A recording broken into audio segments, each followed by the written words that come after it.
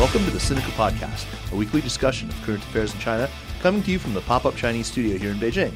I'm Kaiser Guo, and joining me as usual is Jeremy Goldkorn, the man behind danwei.com. Great to see you, Jeremy.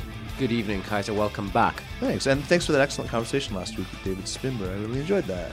Me too. It was a lot of fun. Great guy.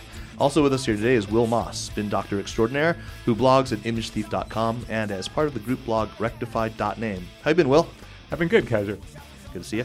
And we are pleased to welcome back longtime China veteran David Wolf, president of Wolf Group Asia, a Beijing-based strategy and communications consultancy. Great to have you back, David. Good to be here, Kaiser. Thanks very much.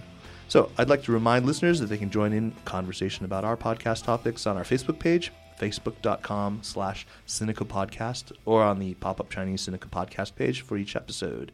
And I am delighted to tell our listeners about an exciting upcoming show that we'll be recording on October 18th and should have online the following day, featuring UC Irvine historian Jeffrey Wasserstrom, who's been on our show once before, and very special guest author Pankaj Mishra, who famously dueled Niall Ferguson in the pages of the London Review of Books, and who will be talking about his own new book, From the Ruins of Empire, The Revolt Against the West and the Remaking of Asia. If you're able to get a hold of a copy ahead of that podcast and read it in the next 6 weeks, I'm sure you'll get even more out of that show than you already will, but we're really looking forward to that one. So today, we're talking about Huawei, the Chinese telecommunications networking equipment manufacturer. Huawei ranks among China's most successful and one of China's few truly international companies, but it's also one of its more controversial companies, particularly when viewed from the capitals of certain Western countries. And then, of course, it's come under particularly sharp attack in Washington, where resistance to Huawei has been mostly over security concerns as everywhere. So we're going to dive into that. I think both Will and David are well qualified to speak on this. But first, there was a piece in Project Syndicate that I think I first saw it from your Facebook page, David, right? And by the very well-known critic of the Chinese government, Min-Shin Pei. He basically took to task the business community in China, who are constantly singing the praises of the Chinese leadership. The technocrats who run the show here are, in their minds, very sharp, very forward-looking, very worldly, and essentially benign. And he points out how this stands in such stark contrast to the picture that's painted by ordinary Chinese of the leadership, where they are every sort of venal and corrupt and debauched and dissolute. So you took issue with this, David. I did, and my primary concern was that for all of Pei's substantial academic background, he clearly doesn't get out very much among the business community in Beijing. One of the things that's very clear to anyone who spent much time here or spent much time talking to business people here in China, you realize you can't throw them all into the same bucket. There are business people who have a bad case of what I would call the Tom Friedman syndrome, who show up here, look around, look at the high-speed trains, and by God, they run on time. Let's have a one-party state. Yeah, let's have a one-party state, and they go home absolutely enamored with the idea, and primarily because it's not like the Russia that was painted to them when they were growing up. And then there are those of us that participate in the Sinica podcast, who've been around here for a while, have run around the block, and who understand that there are very clear distinctions, that there are good government employees, there are bad government employees, and that it's the nuance here that really determines whether you succeed or fail. And the fact that Pei completely missed that. So it's not that he's throwing the businessmen all in one bucket, it's that he's throwing officialdom all in one bucket. I'd say he's probably doing both at the same time. What I reacted to viscerally about this and demanded my immediate attention was, don't throw me in the bucket with the Tom Friedman types, and certainly don't throw into the bucket all of my friends who've been here for 5 years or more. Was that the argument also made on the China Hearsay blog by Stan Abrams? I didn't get to some degree, to yes, some it degree. was. I think he was in a similar direction. I have to say, it seems to me a little bit dated. I think that in the late 90s and the early years of the 21st century, I feel as though I met many more businessmen who would say that kind of thing, even people who'd been in China for several years. I don't feel that that's the case anymore. Well, I think there's a few things going on. the first thing is, I think if you talk to any substantial number of business people who have been here for a while or who run the China branches of their companies, you'll find that many of them, I think, have a pretty clear-eyed approach to how the government operates here and the challenges they face. And the industry associations here, AmCham, UCITO, spend a great deal of their time acting as fronts for the grievances and complaints of foreign businesses operating in China. That's a big part of what they do. So there's clearly some give and take in how the government is perceived here. But that's balanced by the fact that the senior leaders of foreign companies operating in China, particularly when they're speaking publicly, often have to cheerlead to some degree or they get in trouble. And we have all seen the results of what happens when companies start speaking their minds about the government in China. So GE, for example.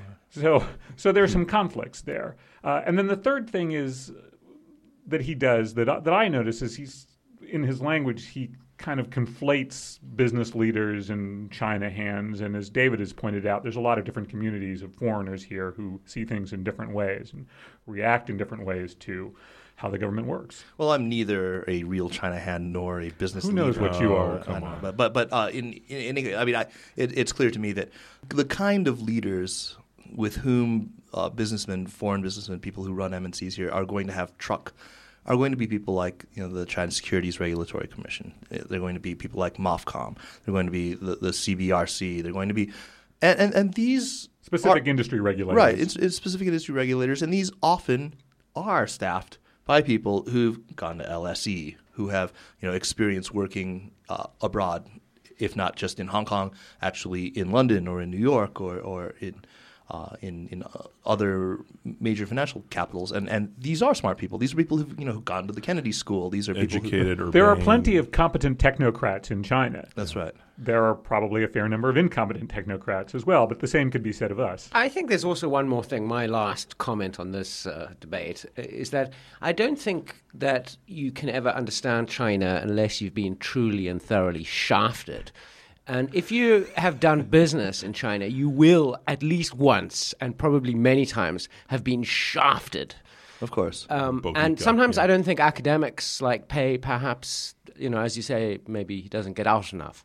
And they don't understand the importance of blowing a little friendly smoke up the ass of the local petty tyrant. We in PR spend some time on that. I was just going to say, I mean, one of the things that unfortunately Will and I are called upon to do frequently is to sort of spin those messages out there because it's pro forma. It must be done. You're in business with the government to a certain extent, so your public pronunciations have to be one thing. That's right. But you have to dive beyond that to really understand what the sentiment is here. And this works in all directions, and it will feed into our Huawei conversation later because they're going to have to play the same game in the U.S. Right, exactly, and they are. Let's jump right into that then. Nice segue, Will. Very nicely done. Thank you. Nicely done. So Huawei. Let's talk about Huawei. I mean, there were probably few companies in China that have had the kind of international success. They're in more than 140 countries around the world. The company itself employs over 140,000 people. I've had the pleasure of actually visiting their headquarters in Shenzhen, which is very, very impressive. It's won key network projects in pretty much every continent on Earth, and the only country that they really laments not having penetrated in any meaningful ways, of course, the United States. I actually, not long ago, had lunch with the CEO of a regional Huawei operation. I'm not at liberty to say what country that was in, but he was. He had lots to say on this subject, which of course is part of the reason why I wanted to take this on now. It's been also, of course, in the news a lot of late. Earlier this month, I think the August 4th print edition, The Economist ran a very long article about Huawei and its attendant controversies, and as well as one of the leader pieces, one of the opinion pieces, which we'll get to. CNET sent a couple of reporters, Jay Green and Roger Cheng, to Shenzhen to visit Huawei, and they published a long and quite in-depth look at the company. It was called Inside Huawei, the Chinese tech giant that's rattling nerves in D.C. And David, you have written a book. I think you call it a monograph. Making the Connection, the Peaceful Rise of China's Telecommunications Giants. Right.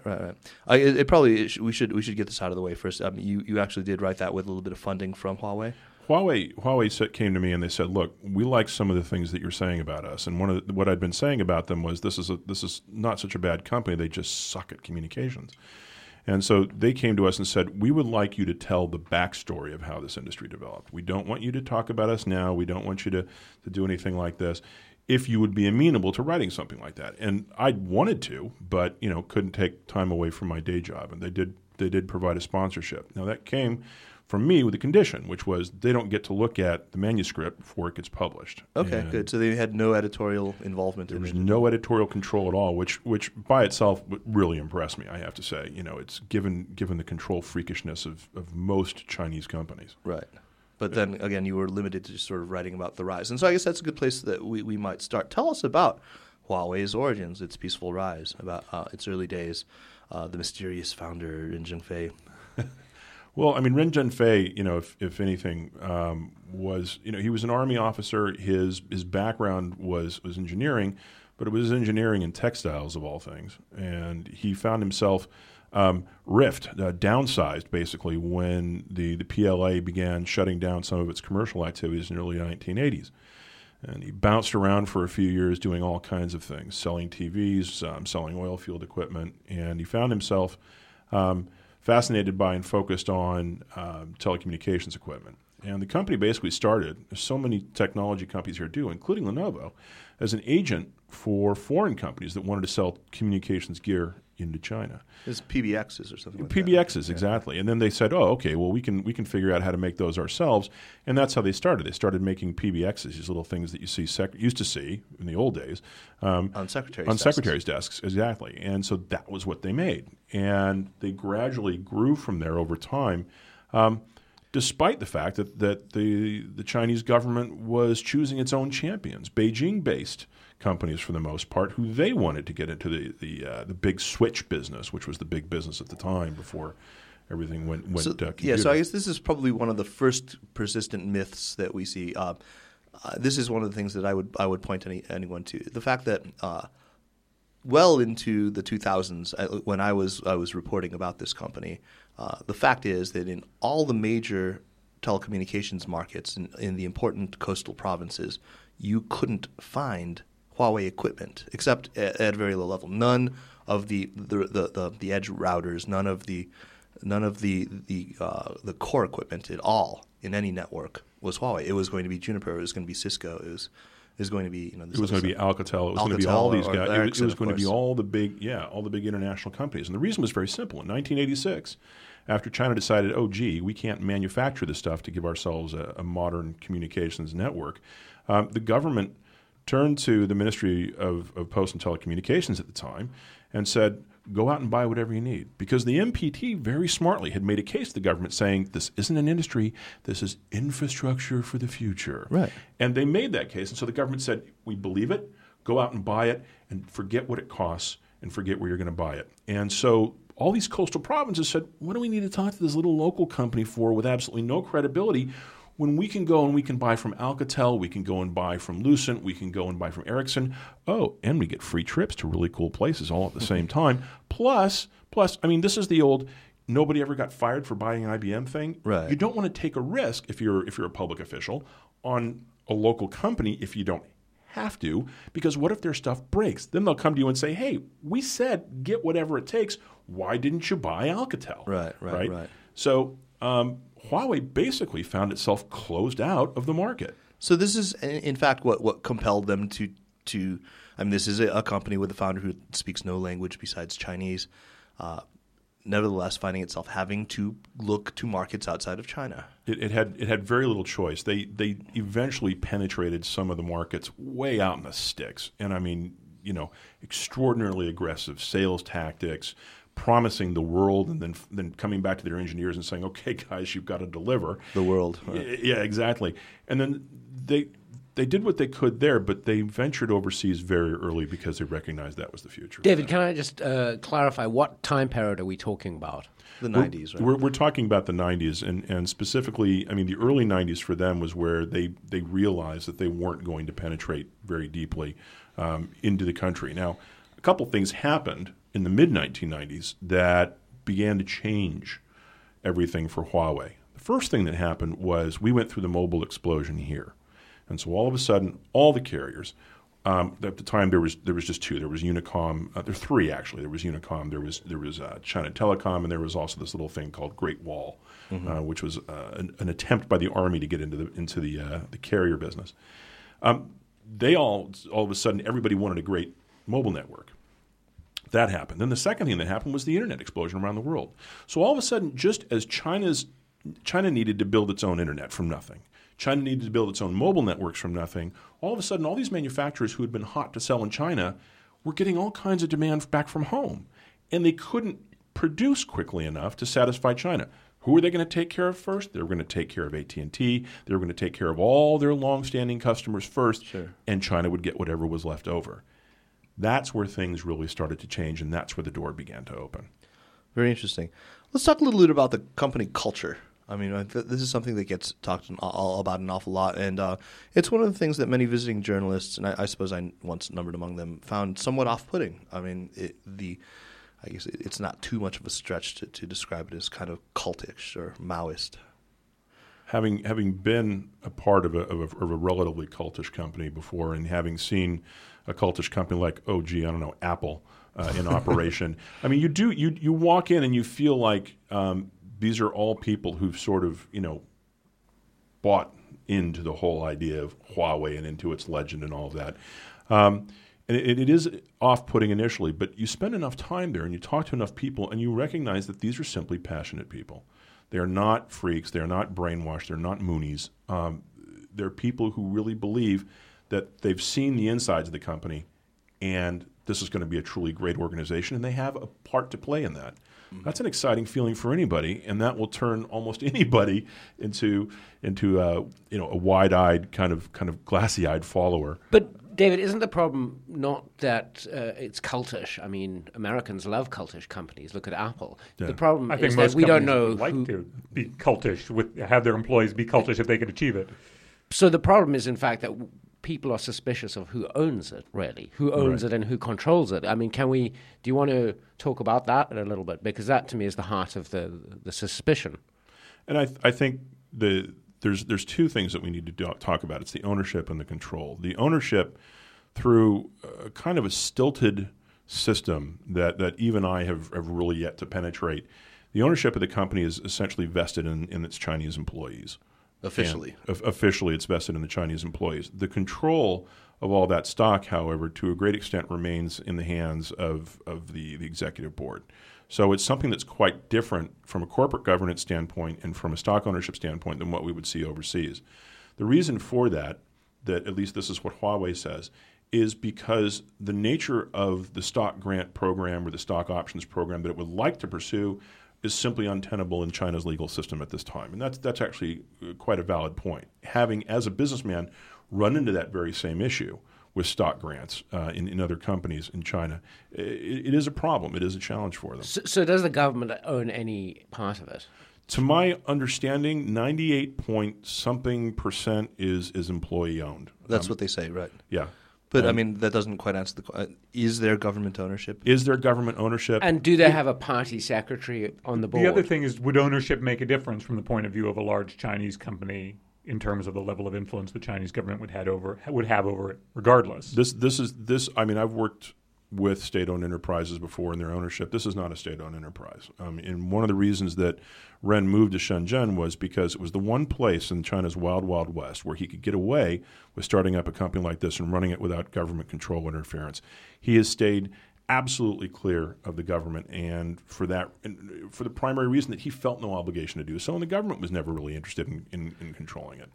Do you feel that it's fair will that every article that talks about him feels that it's necessary to bring up his relatively short and relatively low-ranking stint in the People's Liberation Army? I don't think it's fair necessarily. I do think it's understandable, and to a degree it's self-inflicted. Ren Zhengpei doesn't do interviews, at least with the foreign press. And because the first thing they want to ask him is, tell us about your days. But that's exactly what they should do. That is exactly what he should do. He should sit down with the foreign press and say, let me tell you about my days in the Chinese military. they've got to be more transparent. He's got to be more accessible. A big part of their problem, especially with regards to the United States, is that there's a large number of politicians who think that he's Dr. Evil and lives in a volcano. Right. And he's inaccessible. They keep that quote. They keep him inaccessible. They keep him in the volcano. They keep him in the volcano, which exacerbates the problem. So this just creates a vacuum in which people can create the image they want. And if you're an American politician and you're in the middle of the great cyber war meme, it's politically expeditious to create the idea that he's some kind of government agent and he's a tool of government influence over the company. The Fortune 500 is full. American companies in the Fortune 500, many of them are run by military academy graduates and former officers. And we're not out there, wondering about whether Procter & Gamble's products are, or somehow instruments of American policy. But we know they are. But of course, Huawei faces a different issue. The cyber spying thing and the fact that they're a telecoms equipment company makes that link, that connection so easy to draw that they're going to be victimized by this unless they can be more transparent. Right. Now, Huawei, of course, started off internationally in the developing world. They had a lot of other early contracts, other successes in sub-Saharan Africa, in the Middle East and North Africa, in Latin America. But one of the big points at which they stumbled, one of the first run-ins they really had with the United States was in Iraq after the first Gulf War, when they can you give us the details of that, David? This is one of the things that gets brought up frequently. One of the things that you have to be aware is that both Huawei and ZTE were involved in this and it was, that there was a need to rebuild Iraq's infrastructure, but it wasn't just Iraq. ZTE, for example, actually went into Iran, and was involved in selling Iran an advanced digital, ostensibly civilian telecommunications network. Mm-hmm. That was the great concern was the dealings in Iran more than Iraq. Okay, I mean I know that Huawei has had until recently fairly substantial business interests there. The CEO that I talked to told me that they gave up $700 million in contracts in Iran in an effort to get in good graces with the United States, that they've abandoned a very lucrative bird in the hand for the one in the bush. They have, and ZTE has as well. I think they've both realized that if you're going to balance doing business with the revolutionary Islamic government in Tehran, you're going to jeopardize business in very many other countries in the world, and not just the United States and not just Western Europe. So it was just, look, $700 million versus $20-odd billion potential in business elsewhere, real potential business elsewhere, and I think they just decided it wasn't worth it. And the other big rub against them always is the alleged, were they even just alleged, the IPR violations of Cisco. I mean, my understanding of people who know this is there simply was code lifted and inserted in Huawei equipment directly from Cisco. There's really no ambiguity as to whether there was an IPR violation. What I had heard, and again this is hearsay, was that it was to the point where the instruction manuals that came with the devices in question, which I believe were routers, even went so far as to copy the errors, the typographical errors from the original one. So that was settled. It was settled. It was settled amicably relatively amicably between the two. But I got to tell you, it was a lesson. It was a real lesson for Huawei, and they have gotten religion as a result when it comes to IPR. Mm-hmm. And how long are you going to punish the company for that, even if you hold that over them? The technology industry in particular, as we have seen very recently, is full of companies suing each other for IPR violations. Usually business moves ahead one way or another, as long as there aren't political agendas hanging over it at the same time. And quite frankly, you couldn't start a business in China in the 1990s, or really right up until recently, and possibly even now without committing many crimes. Well, and let's keep this all in historical perspective. I mean, not justifying the practice, but Milton Hershey ripped off IPR of several Swiss firms in order to make milk chocolate. He didn't want to pay them the licensing, didn't want to buy all the stuff. And so he said, okay, I'm going to go replicate what they do, create my own Shanghai milk chocolate process, and he built his company on that basis. And as a result, you Americans still have Shanghai chocolate. It's inedible, that stuff. It's inedible. I love Hershey's, man. It's good in s'mores. Peanut butter cups, man. Peanut butter cups. So why all the relative? Why the opacity and the secrecy? I mean, I know that earlier in the 2000s, Goldman and another couple of investment banks tried to take them out, tried to take them public, and they ran into all sorts of problems. And some of that had to do with the complexities of the ownership structure. Some things apparently they didn't want to have come out into the light. What's going on? Why all the secrecy with this company still? I think, for all the dealings that I've had with them, I don't know that there are any particular dark secrets. I think that if you look at the flood of Chinese firms that is starting to come back in this direction, part of what is, and delist in the United States, part of what's driving them to do that is that they are uncomfortable with being as open as the West demands, because this is a group of companies and group of executives, and this is really China's first generation of business executives, who grew up in a culture where disclosure is just not a part of what you do on a day-to-day basis. And disclosure in Western companies is something that we have learned to do since the 1920s and the 1930s. It's been a long process. This is hard. One of the things that I discovered in working with Huawei is that there is a group of executives within the company who are really trying to get everybody comfortable with being open and transparent. But it's tough. It is an 80-year learning process that they're trying to get through in 24 months. Mm-hmm. I think it's a deeply ingrained cultural issue, and it's present in many big Chinese companies, and not many just big Huawei. Japanese companies, for crying out loud. This was the core of Toyota's problems a few years ago. So let's talk about the demands for disclosure. I think there's a very glaring example, and this is the one that the authors of the CNET piece lead with. They talk about a woman. I can't remember her name right now. It doesn't pop to mind, but who is basically given the task of answering this 11-page long letter that the U.S. Office of Representatives Permanent Select Committee on Intelligence sent them in June of this year. Chen Lifang was her name. Right. That's Madam Chen, the vice president. Will, you've had a look at the list of demands. Would you be so good as to read some of what the U.S. Congress wants to know about the relationship? Sure. Well, first of all, the letter goes on for pages and pages and pages. It's like your tax return, and I've just skimmed it. Confession, I've only skimmed it. I haven't read it in great detail because it's almost impossible. But it looks like a document that's sort of made to be as difficult to respond to as possible. So right at the beginning, item 1A, please describe Huawei's interactions and relationships with the following Chinese entities over the last 5 years, including the names and titles of government officials with whom Huawei employees most frequently interacted at each: the Ministry of Industry and Information Technology, the Ministry of Commerce, the Ministry of Finance, the Ministry of National Defense, the Ministry of State Security, the Central Military Commission, the People's Bank of China, the China Investment Corporation, et cetera, et cetera, et cetera. There's more like that. So, they're probably all questions that could be answered to some degree. Explain the party committee and the role of the party committee in Huawei. Yeah, Jeremy wanted to get that question in earlier about a party. I think that's a good question. I mean, that first question sounds to me like no Chinese company could ever possibly answer that.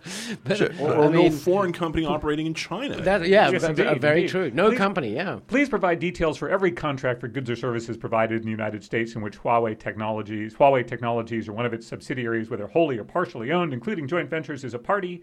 It's a lot of proprietary information. And that's the top of a document that is several pages long, and it's 11.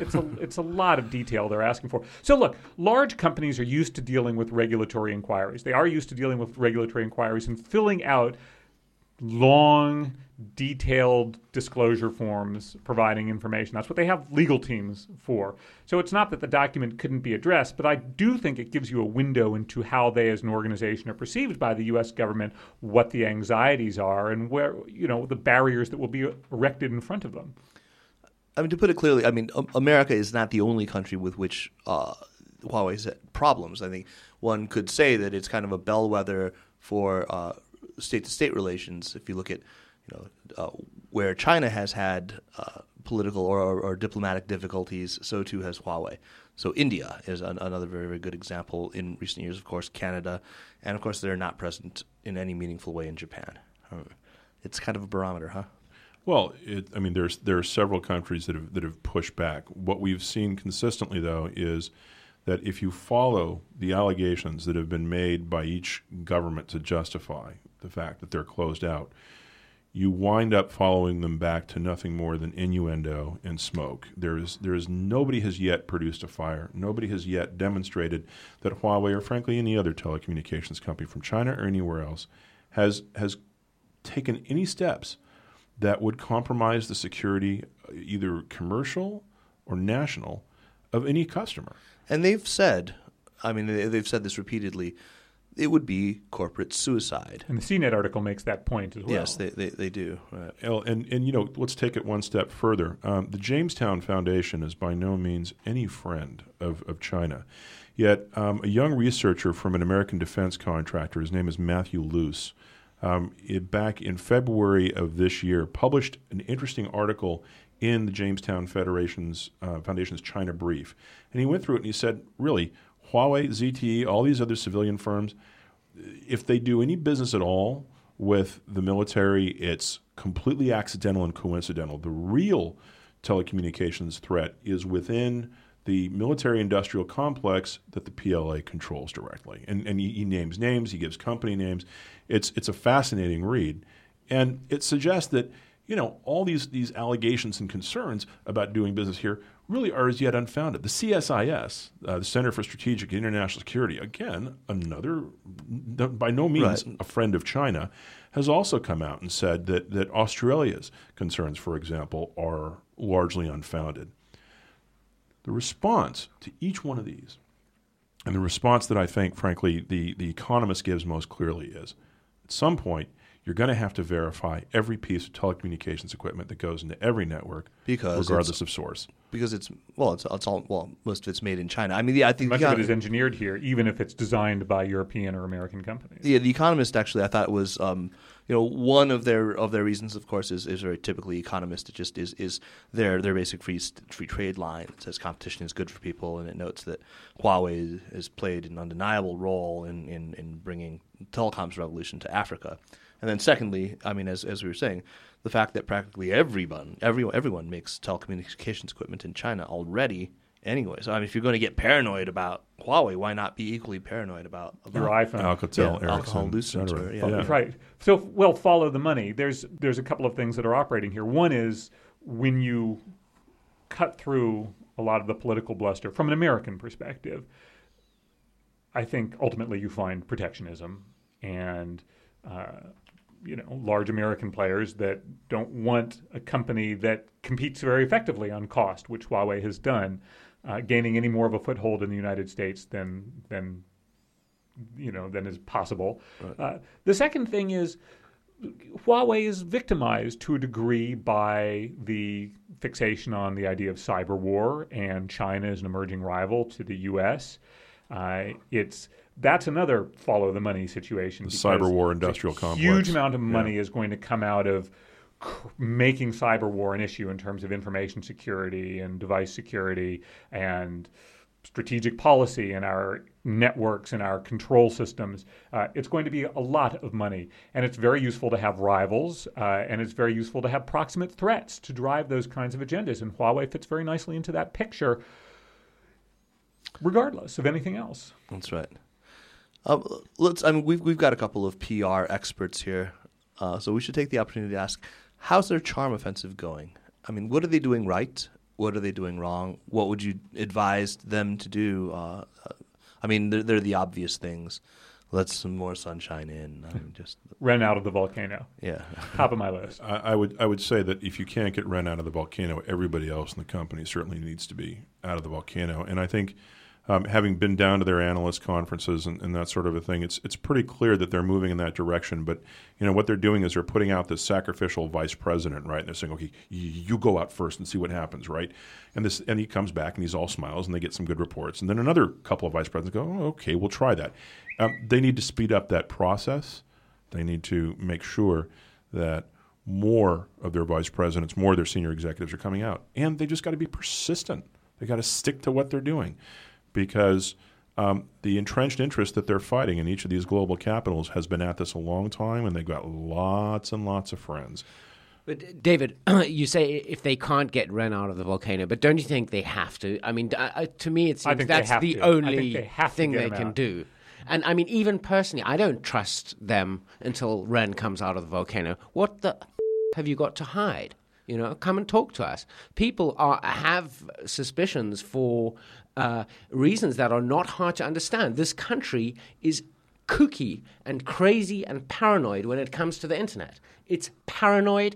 You know, I will not put up with anyone saying that the internet or the telecommunications industry in China is normal. It's not normal. It's paranoid. It's weird. It's bizarre. So that's where they're coming from. And if they don't address that problem, nobody will ever trust them. And I agree. It starts with number one. Who's the boss? He's got to come out. He has got to be accessible. He's the founder. He's symbolic of the company. He's always going to represent it. And it is him, or he, I should say, is often placed at the center of the controversy, particularly by voices that are advocating against the company. And the best way to address that is for him to come out and do it himself. So you're saying the rest of this has had no effect then? I mean, hiring guys like Matt Bross, former CTO. It doesn't hurt, but BT. I don't... the question to ask yourself is... He's the paid monkey. I mean, that's like the cynic in me is, you got a couple of paid monkeys. You got a couple of Lawai working for you. Nice. But bring out the guy. So the question is, they've been doing it for a while. How's it working for you? They've been. It's good. It doesn't hurt, paid monkey or not. We've all been there. No offense to anyone who may or may not be a paid monkey. But I built my entire career.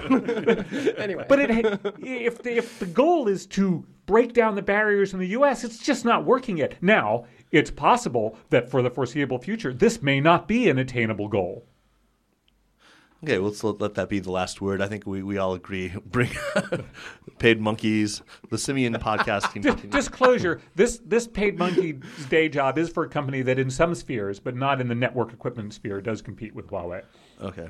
And full disclosure, and you are a paid monkey. I have probably more than your average person's empathy with them because, look, all Chinese companies get tarred with the brush of brand China. Let's face it. I mean, and mine is certainly no exception. I mean, Baidu certainly in all of its still very fledgling endeavors internationally, we face this. We face this. Let's move on to the section of our podcast where we all make recommendations. Will, why don't you start with our recommendations this week? Sure. I have a two-part thematic recommendation. One is applicable to all listeners. I'll recommend people to a New York Times story today called Victims, Sons in Tough Fight for Redress After China Rail Crash. It talks about two Chinese-American men who, with their parents, who were Chinese immigrants to the U.S., were in the Great Wenzhou train crash of July of last year. Parents were killed, and the two sons have been waging a war for compensation against the railway ministry, which sounds like a quixotic battle if ever there was one. It's interesting. It's kind of a dark story, but it's. Did you really just say quixotic? I did. You like that? Yeah, Dave, cut it out. Quixotic. It is quixotic. Let me finish. Let me finish, please. I like that. Thank you. So it's an interesting story. It's quite dark, but we recently went through the first anniversary of the train crash, and it's interesting to revisit it and revisit some of the personal stories. Part two of that recommendation is out near Caochangdi and Jiuxianqiao, that area, there's the Rail Museum, which is just great. Think what you want about the railway ministry, but man, locomotives are cool. So if you live in Beijing and if you've got kids, Railway Museum, you cannot go wrong. Lots of fun. I hope David Feng is not listening to this podcast. Steam engines, man. Oh, very cool, very cool. Railway Museum. I should take my kid there, yeah. My girl isn't interested. Take the boy. Yeah.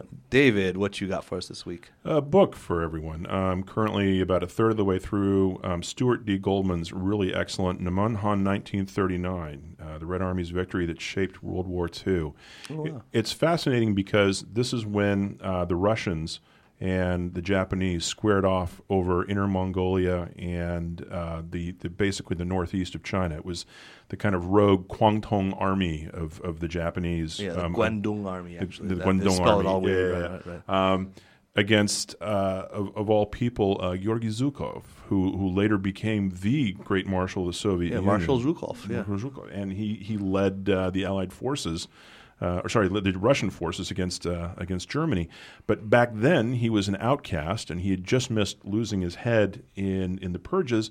So they sent him out to Siberia, and he commanded this 13-division force that gave the Japanese a round spanking, and thus shaped the nature of the Far East in World War II. And it also talks a great deal about how Stalin was really using the Chinese as bullet sponges versus the Japanese, so that they wouldn't attack Siberia, because they wanted to keep their forces focused on the Germans. Does it have the word Quixotic in it, though? You know what?